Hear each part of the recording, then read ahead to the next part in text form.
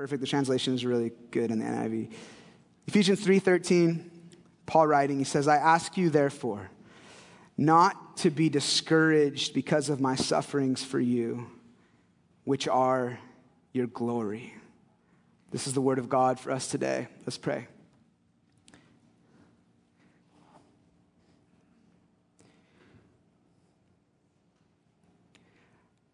All of our lives, you've been faithful.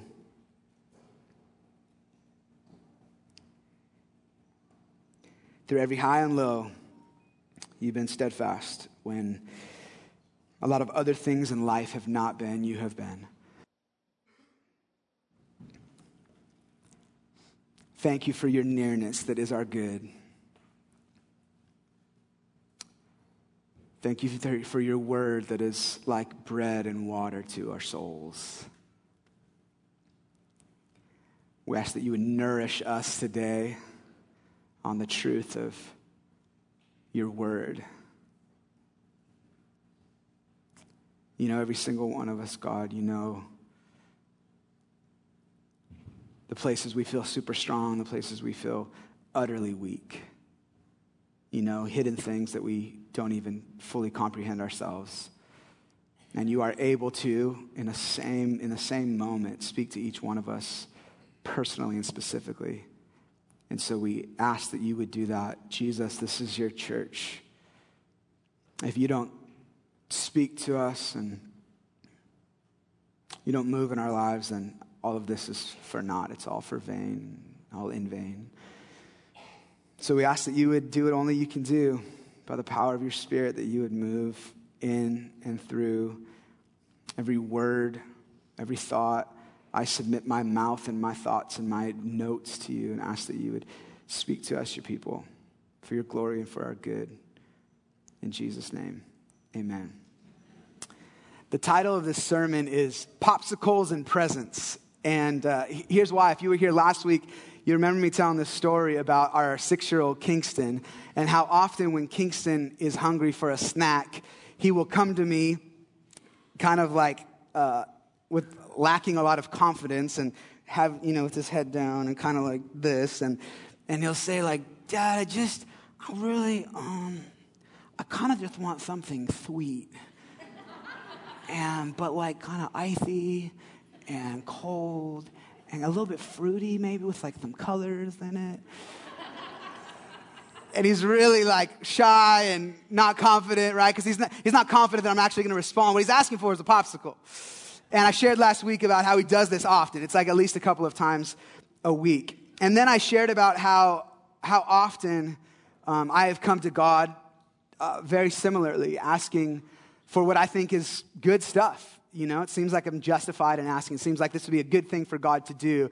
But it turns out in the end that maybe it's only as valid or as justified as my 6-year-old asking for a popsicle instead of dinner.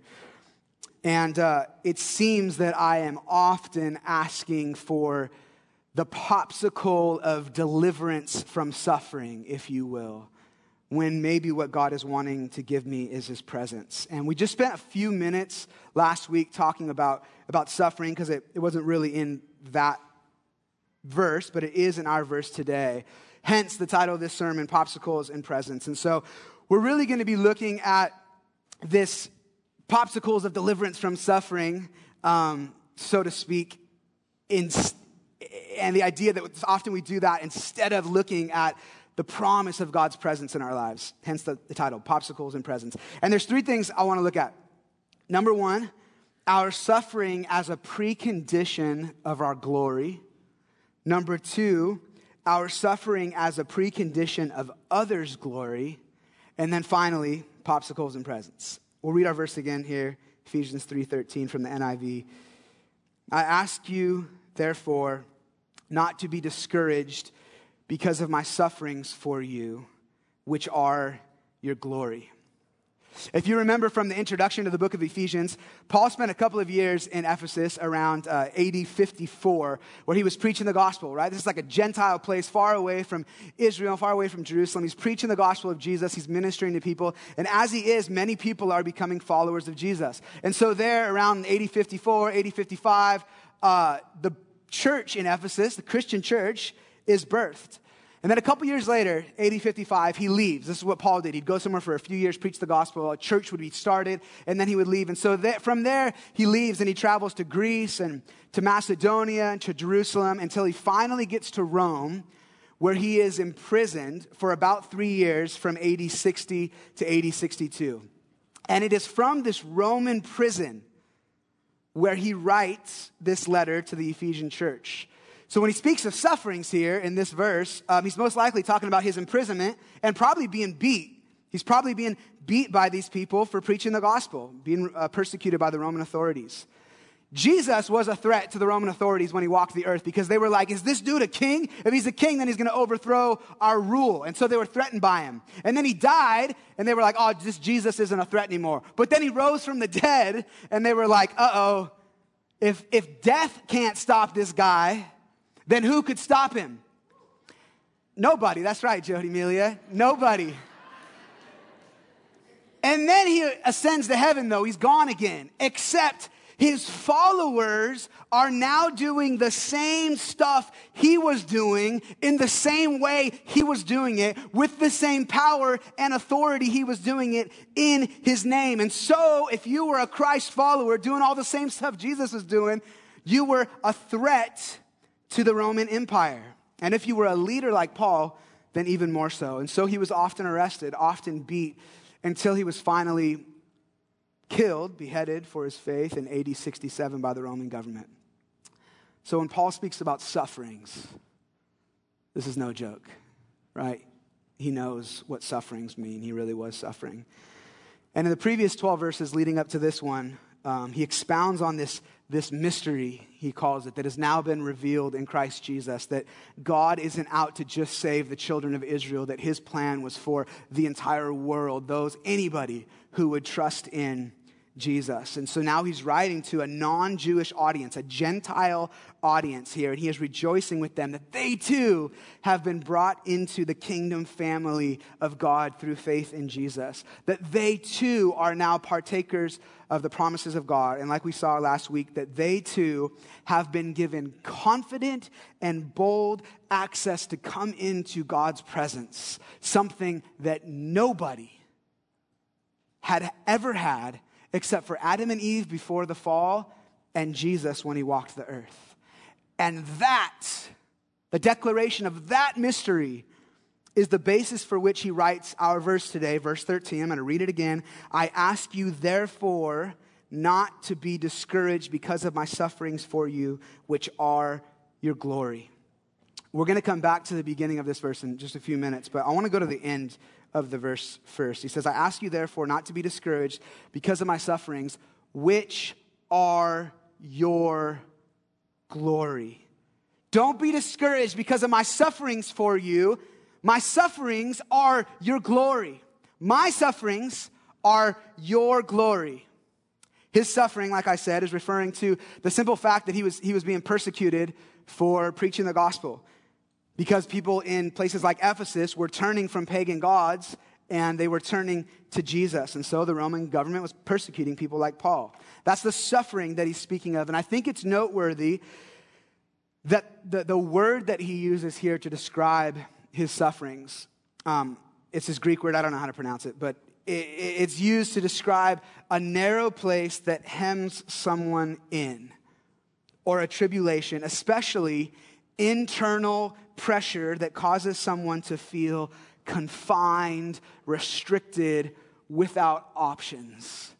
It's speaking of this inner turmoil, right? This almost like claustrophobic on the inside. You ever felt like that? Some of us know that feeling all too well, right? We feel trapped, restriction, like restricted without options. And Paul quite literally was restricted without options, not just internally, but externally, as he was literally writing from a prison where he was confined and couldn't get out.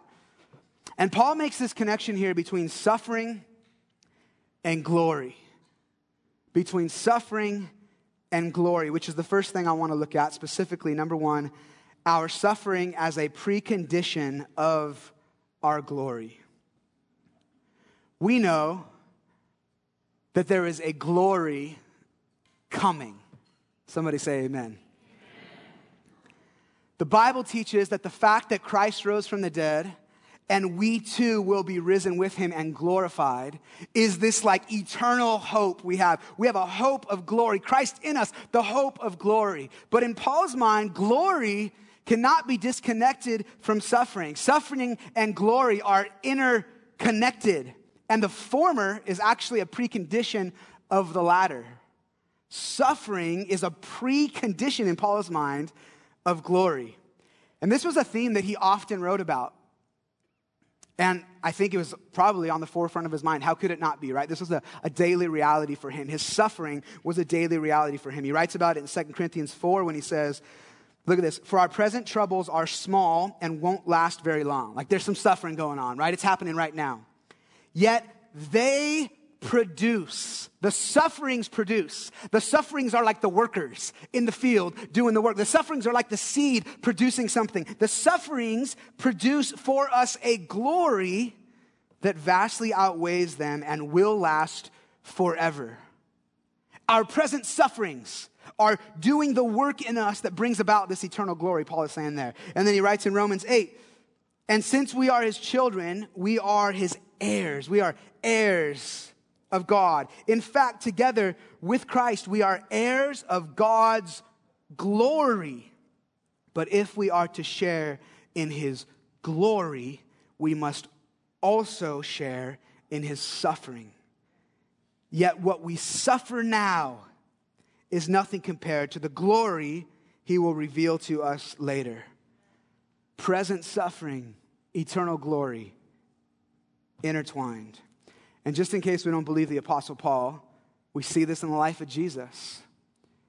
His suffering preceded his glory. He spoke about it before he went to the cross in Luke 9, and he said, the Son of Man must suffer many things and be rejected by the elders, the chief priests, and the teachers of the law, and he must be killed. Jesus is describing his suffering.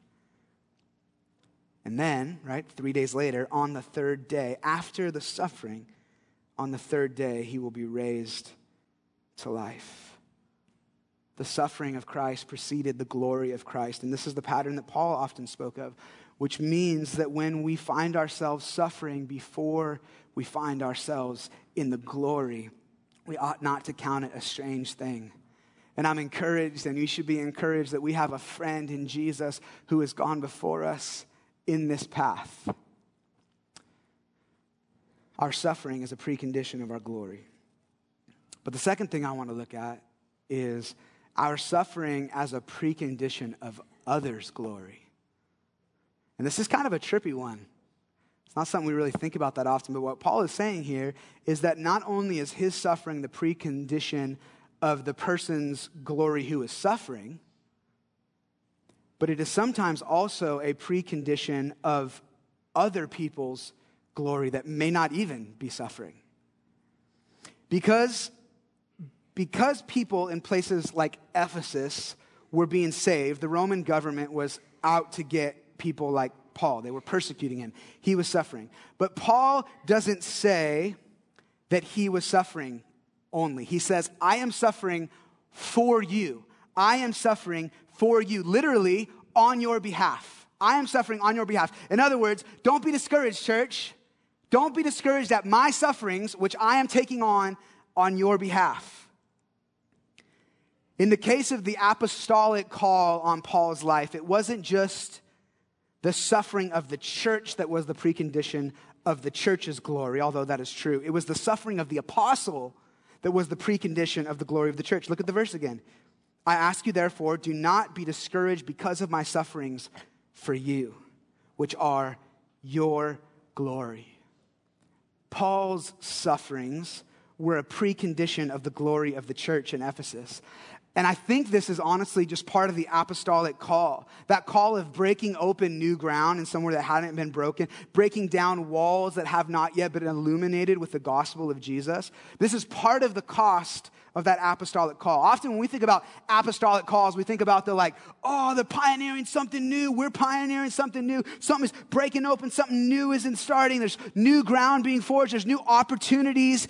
But this also is part of it. Some of you here today, you believe that you have this type of calling. Not that you're like one of the 12 apostles, but that you have an apostolic type calling where you will forge new ground, where you'll go places and do things and break open things in the spiritual realm that have not been broken open yet. As a church, we're committed to reaching the unreached. That means we're sending global partners places where the gospel has never gone. There's never been gospel there. So that means that some people are going to have this type of apostolic call in their lives where they're going out, they're forging new ground, they're going into places that have never been. They're like digging in a shovel that's never been dug in the spiritual realm in that places. And so some of those people are going to have that kind of apostolic call in their lives as they go out to a new frontier.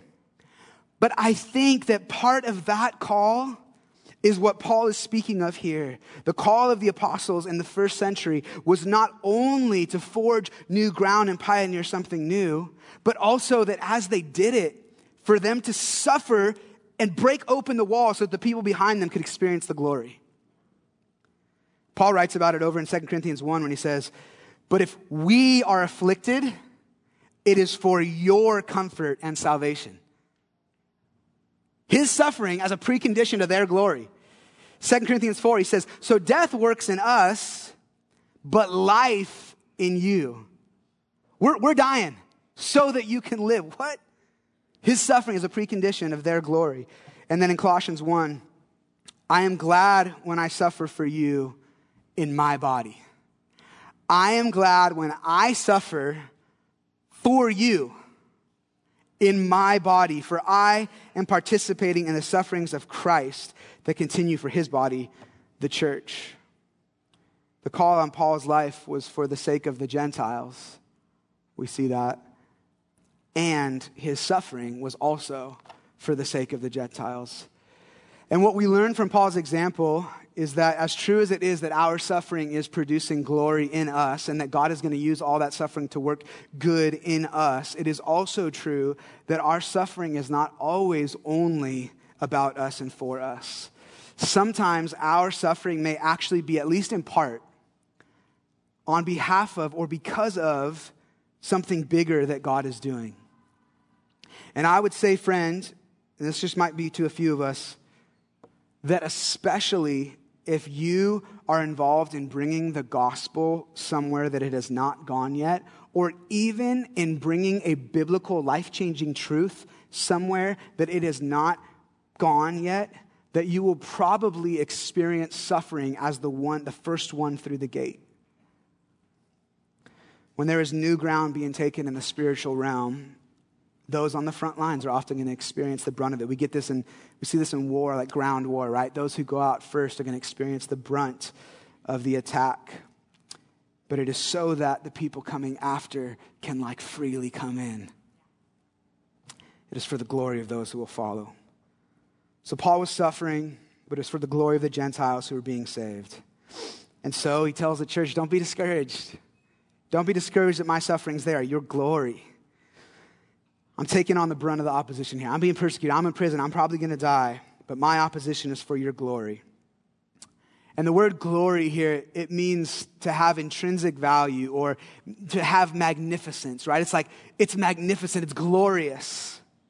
He's saying, I'm suffering on your behalf, and it's going to make you shine.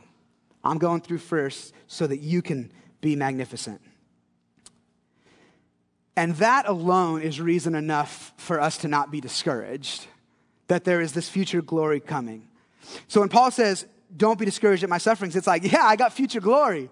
Okay, I got future glory. Okay, I won't be discouraged in the midst of suffering. But I think that there is more. There is actually another reason why the church ought not to be discouraged. I don't think that it's only about our future glory. I think that it's also about our present reality. And here's why I think that. Because Paul connects this verse about suffering with the previous verse when he opens this sentence with the word therefore. So the third thing that I want to look at finally is popsicles and presents. Popsicles and presents. Let me start off by saying this. The future assurance and the present reality of us in God's presence are more powerful than both the discouragement that comes from suffering and the suffering itself. That was a compact sentence, so I'm just going to read it again. The future assurance and the present reality of us in God's presence are more powerful than both the discouragement that comes from suffering and the suffering itself. The intricacy found in these couple of verses is not only about the connection between suffering and future glory. That is part of it, for sure, and we can't miss that. But I believe that it is also about about the present reality of glory. Not just the future reality of glory, the present reality of glory. The glory that is the presence of God in our lives today in the midst of suffering. Because Paul begins verse 13 using this conjunction. Therefore, he says, I ask you, therefore, not to be discouraged. Is anybody hot in here right now? Okay. Can somebody, please, who knows how to do things, make sure not just the fans are on, but like the cool is on? So we usually have it at 70. Please, God, thank you. My goodness. He starts this sentence saying, I ask you, therefore, not to be discouraged. Oh, I can feel the air already. So listen, anytime you see a therefore in the Bible, you got to ask yourself, what's the therefore? Therefore. Anytime there is a therefore, it is always therefore a reason. In order to find out what the therefore is there for, you got to look to what preceded the therefore. Right? So in verse 13, when he starts it off and he says, therefore, do not be discouraged, you got to look to what happened before verse 13.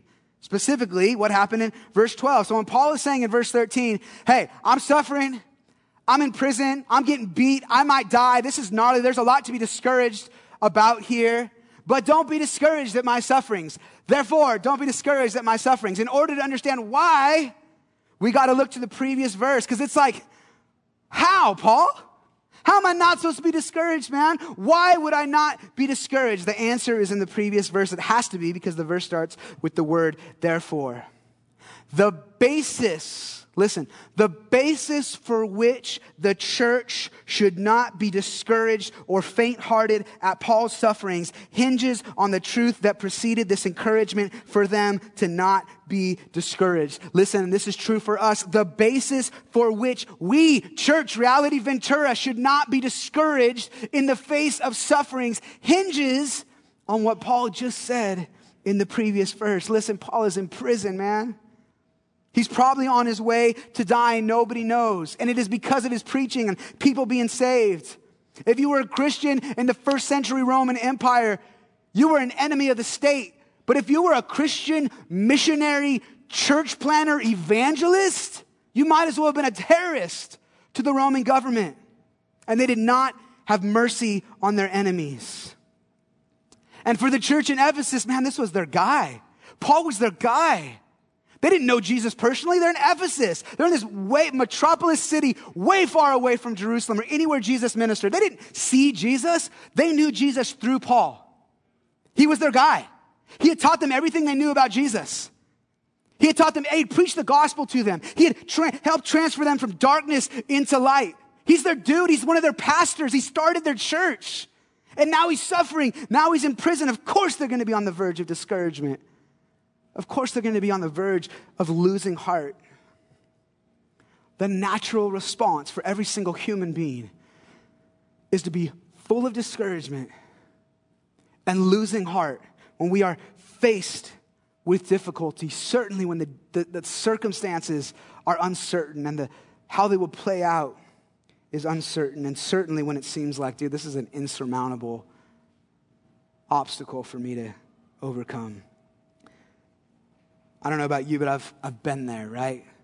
I've been there where it's just like, it feels like a full-time job to just get up. It feels like a full-time job to just like live, to just do normal life. In fact, that's what that word discouragement means there. It means to like be full of weariness. Like that feeling of I don't know if I can go on, man. I don't know if I can go on. And in other places in Scripture, we can grab other tools to help us through suffering and to encourage us to not grow weary and lose heart. But here, Paul hinges his entire exhortation of verse 13 on one specific thing. There is something so good about what preceded verse 13 that it can make the improbability of verse 13 a reality. Something so powerful about the previous statement that it can make the impossibility of do not be discouraged a possibility. And what would be so invigorating that it would remove the obstacle and impossibility of verse 13? Like I said, the answer is in the previous verse, which is really a culmination of the previous 11 verses. He says in the previous verse, we can now come boldly and confidently into God's presence. We can now come confidently and boldly into God's presence. Therefore, do not be discouraged at my sufferings. The Gentiles, along with every believing Jew, have now been given bold and confident access into God's holy presence. What is so powerful, so invigorating that it can remove the impossibility of do not be discouraged when everything is discouraging in the midst of suffering? We can now come into God's presence. It's the presence of God. That is what is so invigorating. That is what the therefore is there for. It is the presence of God. You have been given access into the presence of God. Therefore, do not be discouraged. This is not just about future glory. This is not just about future glory in heaven in the presence of God. This is about the on-earth reality of the presence of God in our lives.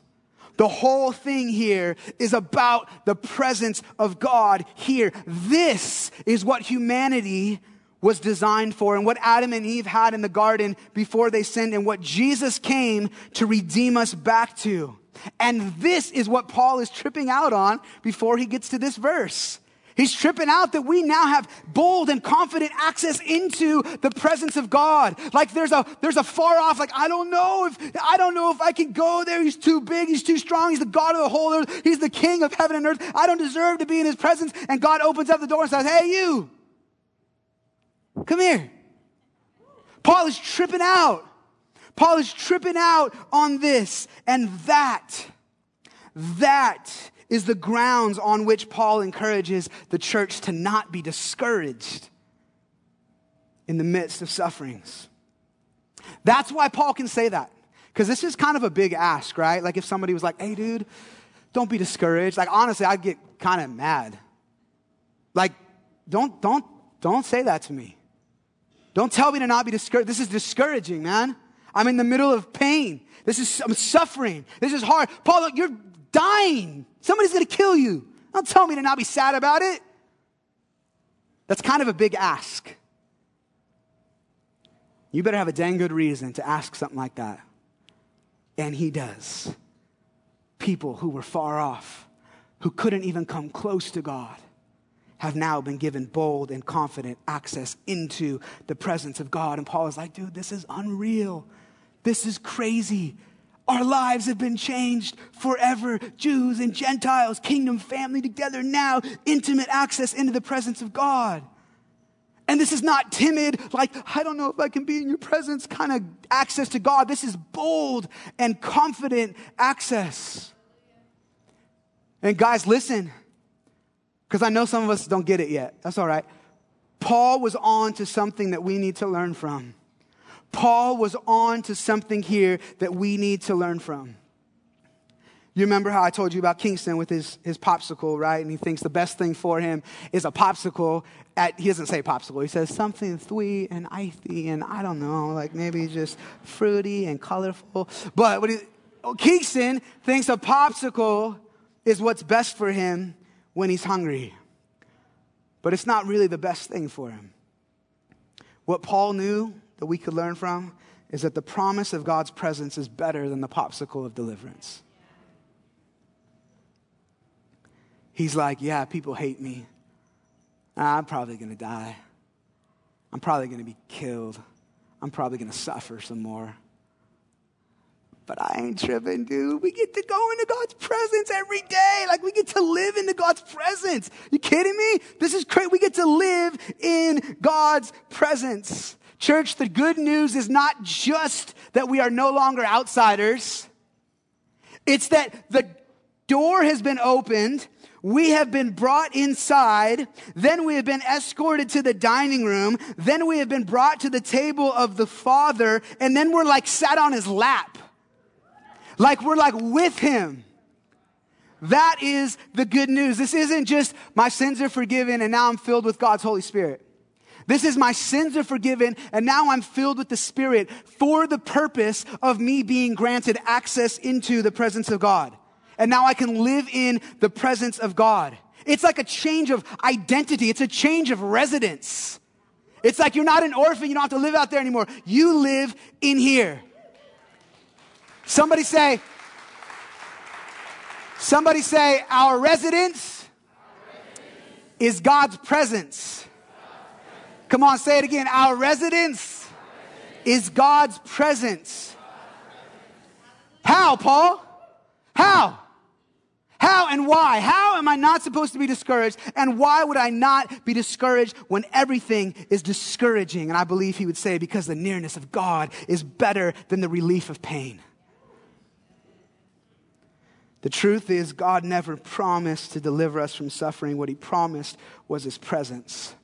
It was always a promise of presence. In the world, you're going to have some trouble, Jesus said. Somebody say trouble. Expect it. Expect it. Don't be surprised when it comes. Now somebody say presence. Listen, I'm not going to tell you that now that you're a child of God, all your troubles are going to go away. I've been walking with Jesus too long, read my Bible too many times to tell you that. I can't give you that news. But I can give you the good news that the presence of God will be with you in every single season of life. I can't give you the good news that it's going to be easy, because it's not. It's not going to be easy, but I can give you the good news that in the midst of it, we can now come boldly and confidently into God's presence. Jesus said there's going to be trouble. And Jesus said, my presence is going to be with you, though. And sometimes God does deliver us in a way that means we don't have to suffer anymore. Praise God. Thank you, Lord, for when you bring those times of relief. But sometimes God chooses to not deliver us or not deliver us yet, but rather to just show up in the midst of it. And sometimes, like I said, God is going to deliver us. He's just not doing it yet. It's coming. He's just not doing it yet. But what do we do while we're waiting? What do we do while we're waiting? King David wrote about it. The worship leader, this is his song he wrote. He said, even though I walk through the valley of the shadow of death, David is in something right here. He's walking through, we got that verse up there? No. Psalm 23. There it is. Even though I walk through the valley of the shadow of death. David is walking through something. David is in the middle of something. That sounds scary as heck to me. The valley of the shadow of death? Hey kids, we're going camping this weekend. Where at, Dad? The valley of the shadow of death. That sounds terrifying. He says, but I will fear no evil. Yo, David, how are you not afraid, bro? You're in the valley of the shadow of death? That sounds terrifying. What is the basis for which you cannot be afraid, David? Because you are with me. David knew, I'm here, man. I'm going to be here. I'm probably going to be here a while. He knew he wouldn't be there forever because he's walking, and he's walking through it. He knew deliverance is going to come someday.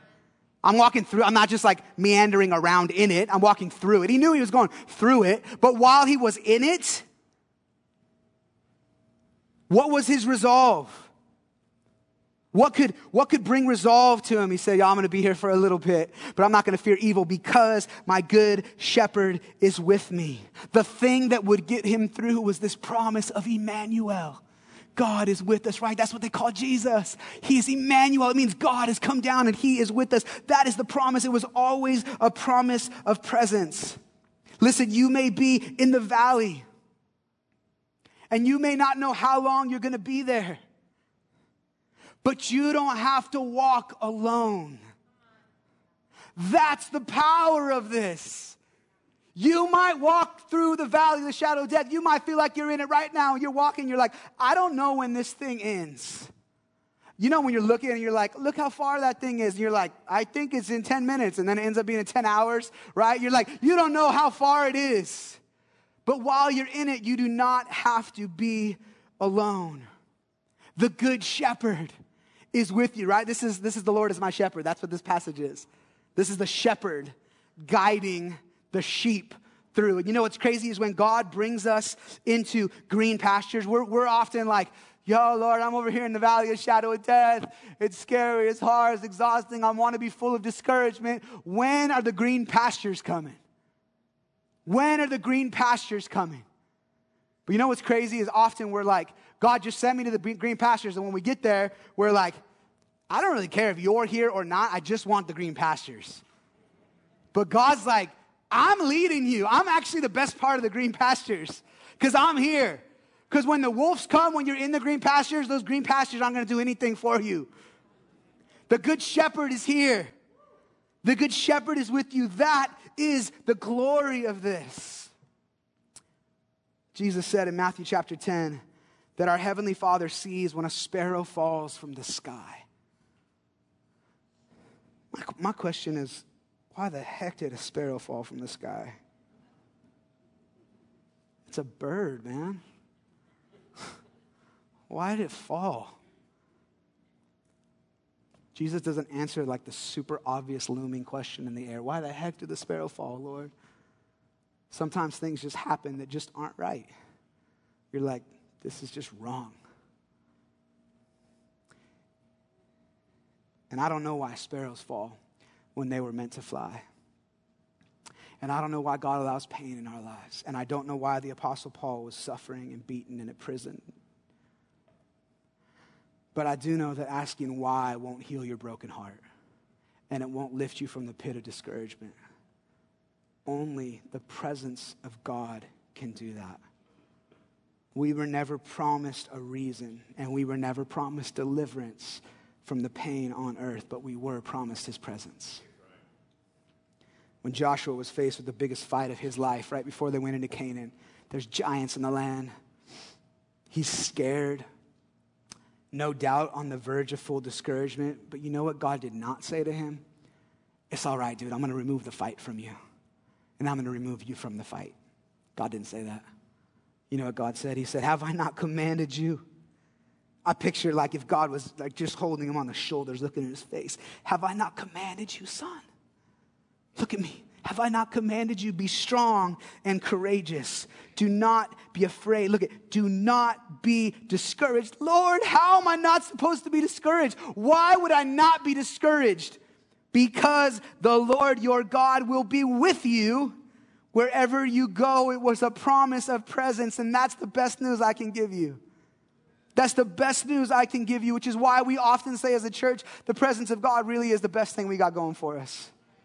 Listen, we're not going to do things the way that you like it, and I'm not going to preach the way you want me to, and the worship's not going to sound the way you want it to. Listen, none of that even matters. If you don't come here and experience the presence of God, like go to the stinking movies, go to the beach. Why are you here? What you come in and experience when you've walked into this place and you've been like, dude, I've never felt anything like this. It must be the lights or so-and-so preaching. No, nobody ever says it's the preaching, but maybe it's the worship or maybe it's the sound. No, it's not. It's actually the presence of God. You just don't know what to call it. It's actually just the presence of God. It's the best thing we got going for us. And I said it last week, but I have asked God for so many things that are just like tasty good popsicles, I guess. And God has said no to so many things in my life that I thought were a really good idea and even like just. He has said no many times. But the one thing he has never said no to is when I have asked, Lord, can I be with you? Can I be with you? And this is powerful, life-changing truth. And I believe that it's the reason why Paul could tell the church, do not be discouraged in the face of suffering. Because the presence of God is better than the promise of the relief of suffering. But listen, I'll end with this. It is only as powerful as how much we appropriate it to our lives. This truth is only as powerful as how much we appropriate it to our lives. You can hear it right now, and you're like, you're going to suffer. If you're not suffering right now, you're going to suffer eventually. You might be in it right now, and you could hear the truth of, man, the presence of God, though, that can bring some still and some resolve and some relief in my life, and it can go one ear, out the other. If you don't let it go into your head and then down into your heart, if you don't appropriate it, then this means nothing. And did you notice that Paul did not say, church, I'm praying to God that God will make you not discouraged. He said, you, don't be discouraged. He puts the emphasis on them. He says, this is truth. I just spoke about it. In light of this, you do not be discouraged. That means we got to resolve to walk in this. We got to resolve to walk in it. What does that mean practically? I believe that means that we set our lives up to invite still times where we sit in the presence of God. We design our lives to stop long enough to be still, which allows God time and space in our lives. It's as simple as that. This is powerful truth, but only if we make space for it in our lives. When the children of Israel were going in, and Joshua was like, we're going to do this. I'm scared, God, but we're going to do it. Almost the entire nation who had come out of Egypt, that whole generation was like, God, you said you're going to be with us, but I'm not so sure. And God said, I'm going with you. I'm going to go with you. You don't have to be afraid. They said, I don't know, there's giants in the land. And they gave in to their fear and doubt. They gave in to their discouragement instead of giving in to faith. And do you know what happened as a result? God said, this entire generation who came out of Egypt, you're not going to get to see the promised land. They missed out on the promise of God because the presence of God wasn't enough for them. What they wanted was more deliverance, but what God wanted to give them was his presence. What they wanted was popsicles.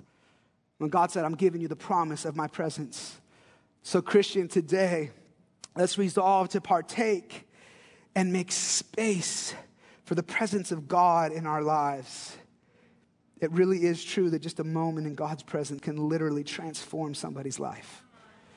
Can literally just bring relief to the pain of discouragement. And I believe that if we will make time today, right now, to create rhythms of sitting still in God's presence, that then we will be able to face whatever comes tomorrow.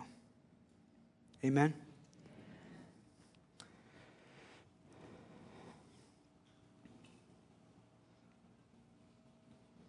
Your word says that your presence is better than life, Lord.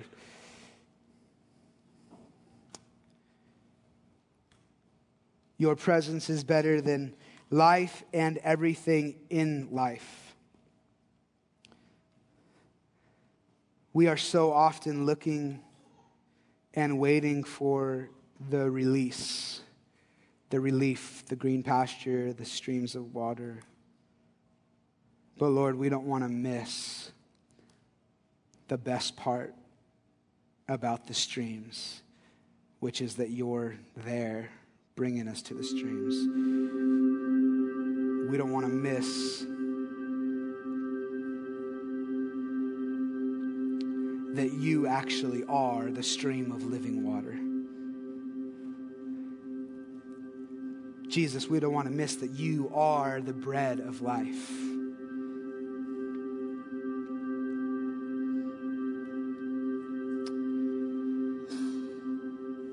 We ask that you would help us, Lord. I know that sometimes we get so heightened and so stressed and so full of this anxiety. There's too much going on. It's just too much pressure that it takes it can take days sometimes to just decompress long enough to be present. But we ask that right now, in these next 20 minutes or so during this second set that you would give us grace to do that. I want to say this, church, as we enter into this second set of worship, the second set was designed for this thing right here, to sit in the presence of God. And I would encourage you to do this. Sometimes we're like, I don't know how to hear God, or like, I don't know how to listen. You don't have to do any of that. You can come to God today as if he was a great physician. You know, when you put yourself on a physician's table, you don't have to figure anything out because they're the ones who know everything.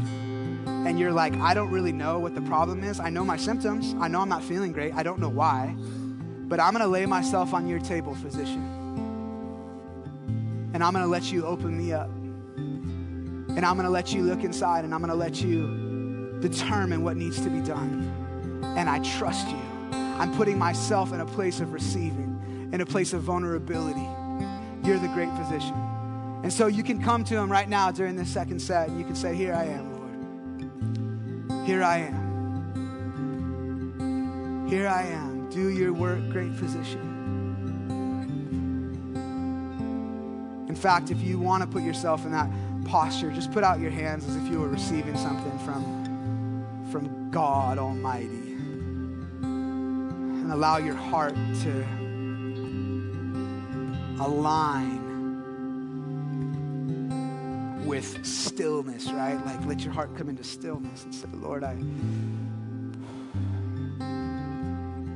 want to receive from you. I want to sit in your presence. There's no place better. We find everything that we need in your presence today. I believe that sometimes God will choose to also just pour out his Spirit in such a powerful way when we sit in his presence. That healing that you've been waiting for a lifetime can come. Give him the space to do that today. The prayer team is on the right and the left. They'd love to help you kind of get there. The carpets are here for you to change your physical posture. Often, man, listen, when you change your physical posture, often your heart will follow. I encourage you to do that. Communion is up here to remember that Christ has given his life so that we could come into the presence of God. Where it is, we gather and release.